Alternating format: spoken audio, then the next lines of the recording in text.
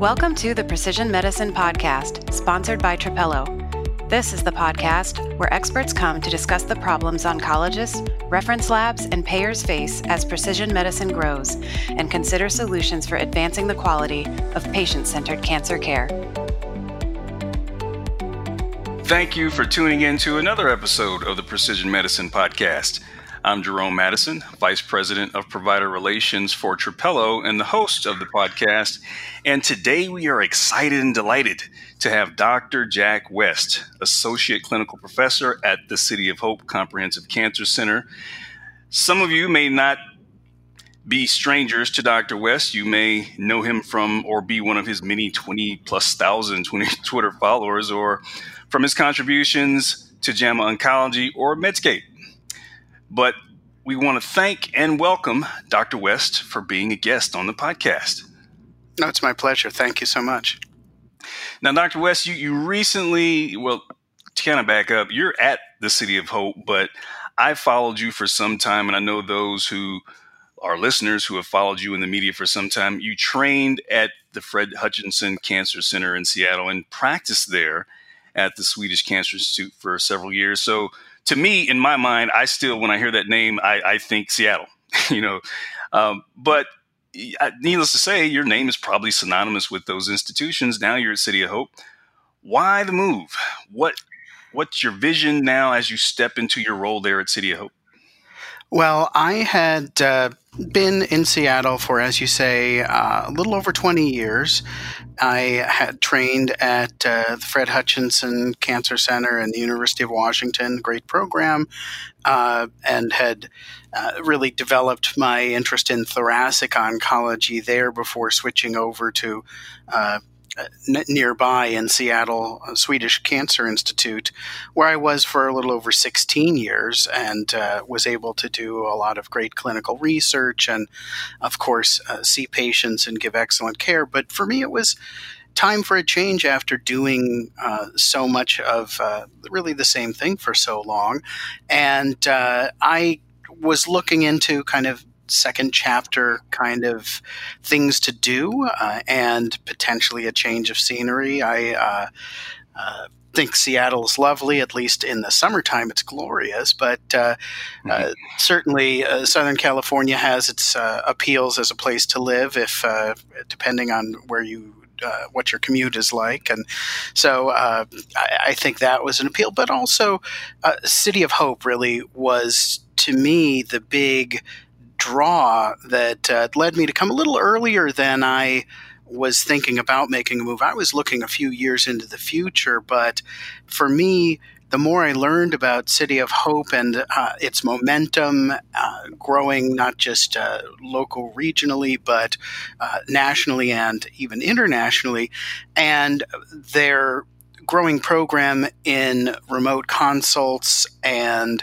telemedicine services, to me, that was the exciting opportunity. They were just so innovative and open to developing new opportunities that I thought it was a great time and chance for me to practice medicine in a different way, especially as I just feel that cancer care is at a challenging crossroads where the amount of information that molecular oncology introduces now makes it just increasingly difficult for general oncologists and really everybody to keep up with. So I think we need to come up with new models of how to deliver that care and incorporate all this new information optimally.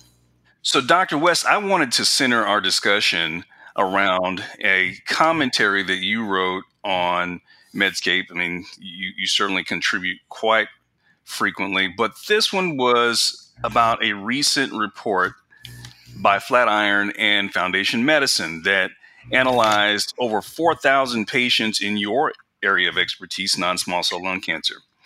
And the title of your commentary is "How Could We Fail So Miserably?" And for those of you out there, it's May 16th on Medscape. You can go out and find that. But actually, the first person I heard talking about this was Dr. Jack Ramsey there from the Fred Hutchinson Cancer Center. But a little background, it found that 50%, more than 50% of the patients who had an NCCN recognized driver mutation, less than 50% were actually prescribed a targeted therapy by their treating physician. And just for more numbers, it noted that this was a fair representation. 86.7% had advanced disease and 85% were treated in the community setting, I got another question. We'll get there in a minute. Now, it's one thing for a physician to actually do NGS testing to find the mutations. And there is data to suggest that this is not being done routinely, but there are cases where a patient is profiled, got the results, and the treating physician didn't seem to act on the information. What are some of the challenges that you see or you hear about why physicians who do the testing and find the mutations don't prescribe the targeted therapies? Well, I think one of the big issues is turnaround time. And in some real-world data, the actual time may be in the range of at least 3 weeks, sometimes 4 weeks. I think that is a real challenge. And I think that many oncologists in the community feel a time pressure more acutely than many academic oncologists do. I think that looking at some survey results that I've done, looking at patterns for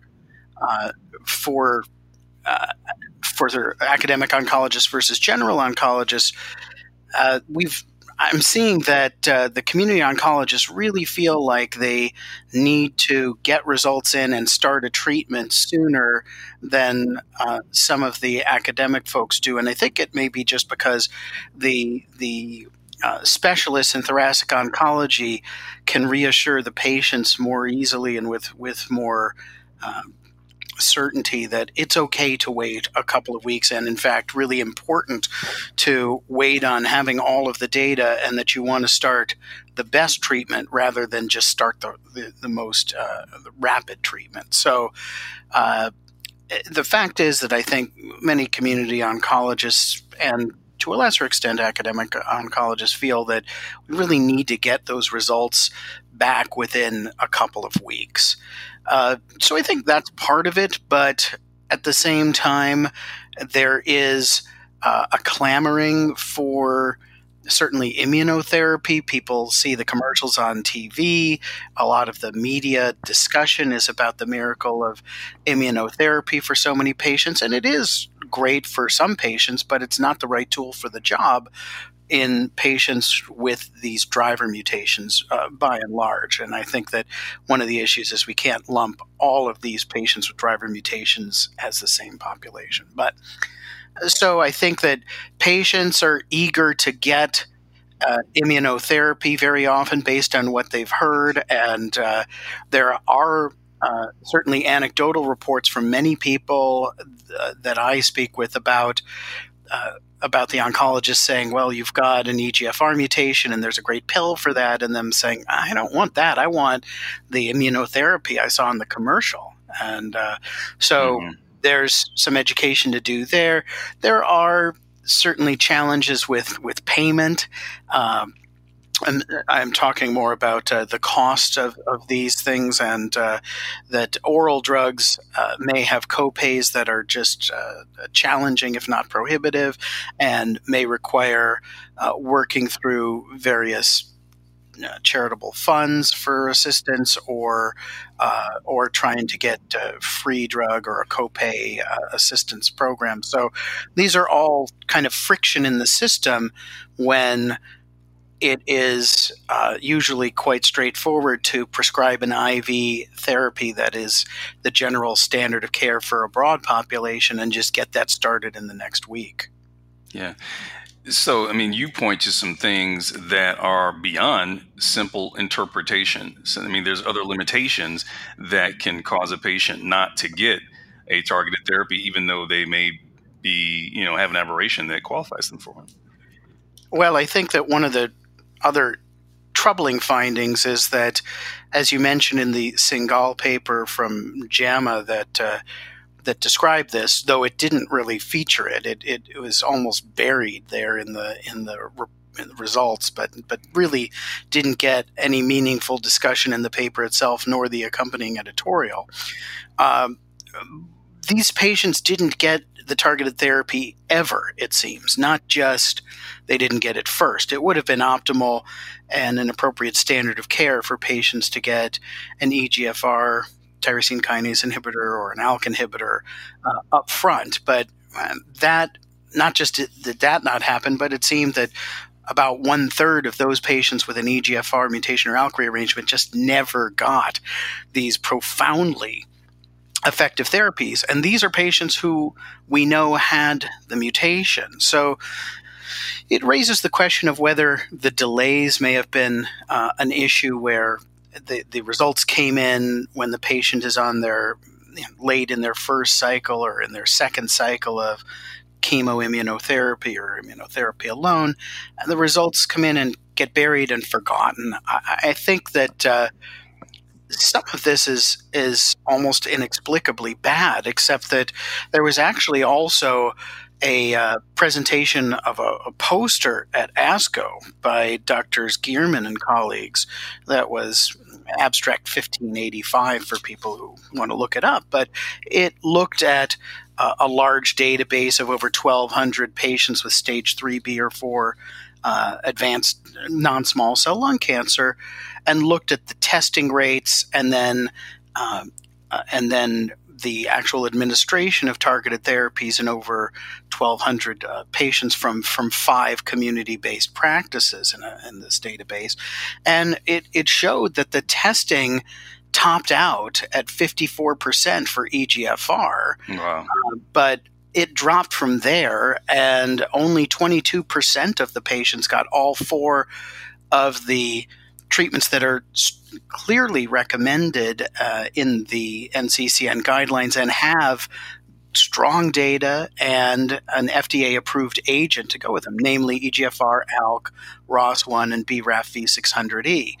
Then if you add 3 others, RET, MET, HER2, that are also listed in the guidelines as emerging therapies and do have data, if not as strong as these others, only 7% of the patients that in that large sample got all of those tested. And then again, a disturbing proportion of the patients never got treatment with the targeted therapy, even when the mutations were found. So it really corroborates what was seen in the JAMA article and suggests that this is real, and we just are doing a very poor job of executing once you do testing, and even getting the testing done is also a shortfall. So for all of the promise that we have with precision medicine and molecular oncology for transforming outcomes for many of our patients, we aren't getting the job done in getting this information out or getting the required interventions completed properly in the broader community. Yeah. I mean, we're talking about that number of physicians who actually do order the testing, but there's still a contingency of physicians out there that may not be sold on molecular profiling or differing views on how and when to use NGS profiling. What are you hearing from some of your peers? I know that you're a leader in using these, but we talked about before we came on those who are, espouse the virtues of molecular profiling, and it's their favorite condiment. It should be for everybody, versus those who will only do it in maybe a third or refractory setting. What are you hearing about some of the unreadiness that some of physicians may have? Well, I think we should acknowledge that we don't know that it is clearly critical for it to be done in everybody. And I wouldn't say that 100% testing should be considered the unequivocal gold standard, because these studies that include patients with squamous histology we don't have guidelines or evidence to say that NGS is clearly high value and in these patients. Now, I think that is only likely to change and become more broadly useful for broad testing once we have treatments that target even things like KRAS, G12C, which now has some data from ASCO 2019 that there may even be an effective therapy for this group.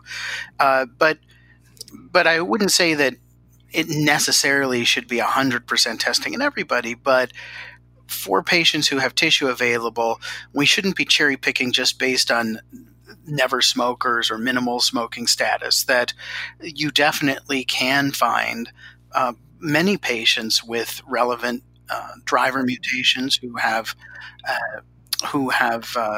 some smoking history and just anything within the range of non-squamous, and some patients with squamous histology. So I think that one of the real objections is the turnaround time that I mentioned. That should only get better. But I think that one of the real challenges is that there can often be a delay of several days or a week or even more from the time an oncologist makes a request that the pathology department sends out material to Foundation or whatever outside lab, and when the pathology department actually sends that off. And so that needs to be tightened up. That's a delay that just becomes a critical problem, because as the labs get better about shortening that turnaround time, they still can't account for the delay of a week in actually getting the tissue. Right. There are issues with tissue collection, and I think the further you are from the bigger centers, the academic centers, the more scant tissue often is. And I think that is a limitation that can potentially be overcome increasingly by doing serum-based tests that or plasma-based tests that we have more data from Guardant that has come out, and there are other molecular oncology or blood-based labs that are looking at this. There's increasing data that even if the sensitivity is not as high as tissue-based testing, particularly for patients who have a lower tumor burden in their body, this is still potentially going to be a rapid turnaround and pretty good yield, and you can definitely trust a positive result if you get a result from the plasma testing that shows an EGFR mutation. That is as reliable as a tissue-based result, and you can treat based on that and expect very comparable outcomes. So there are some challenges to overcome, but I also think that one of the biggest issues has been, well, do I need to send off a broad test for NGS panel if I'm really just looking for EGFR or EGFR and ALK? But I think nowadays, when there's at least 4 and now more accurately 6, 7, 8 targets that we have treatments for right now that look extremely good or are imminently approved. Once you get past 5, 6, 7, it doesn't make sense to do individual testing. When you add up those costs, when you add up the time and the tissue required to do all those tests serially, just doing a broad panel makes more sense. And I think that that's where things are going to go and should go, that we should anticipate that we will all want to be doing broader panels, at least in the setting of advanced non-small cell and other settings where there's more than 2 or 3 targets that are worth knowing about. Yeah. So you're in that area where you just led me into my next thought.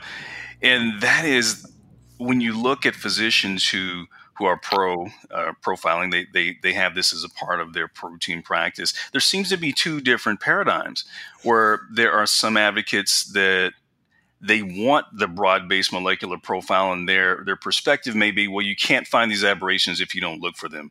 For instance, a year ago, it was NTRK, even though we didn't have an FDA-approved therapy. They wanted to profile every patient to see if they were in that 1% that maybe had that NTRK fusion.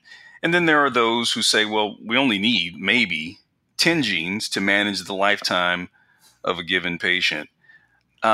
It's a broad spectrum, but, kind of where are the benefits and the pitfalls? You spoke to some of them just a second ago, but what are the benefits and maybe pitfalls that clinicians and patients should be aware of when considering those two different paradigms?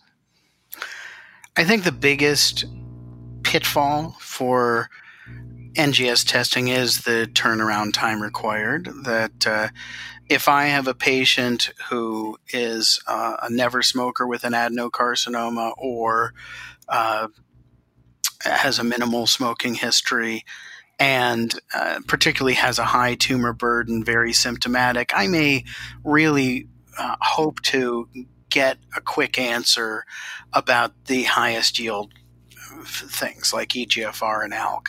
And you can do a one-off ad hoc test for EGFR mutation or ALK rearrangement and get those results back within a matter of a couple or 3-4 days, instead of a couple of weeks for NGS testing. So when time is really critical, I would say that the individual tests will have a shorter turnaround time. But in fact, that's really a minority of patients who have a clear, dire need to start treatment within the week rather than 2 to 3 weeks later. And so I think that if we all take a sober look and really assess how urgent it really is, in most cases, it's better to just take the time to get a full panel of results back and make the best decision in the light of day rather than just scramble.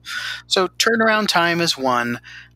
There are questions about whether it would be more efficient to just test for 2 or 3 or 4 things up front, particularly if you find them and then don't need to look for other things.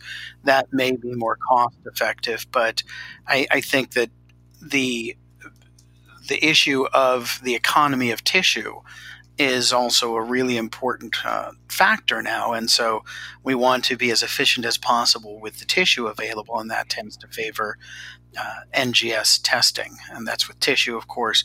With plasma, you can do that without exhausting tissue. But I would say that looking just for what is relevant the day the patient is diagnosed is pretty limiting. And though it is growing all the time,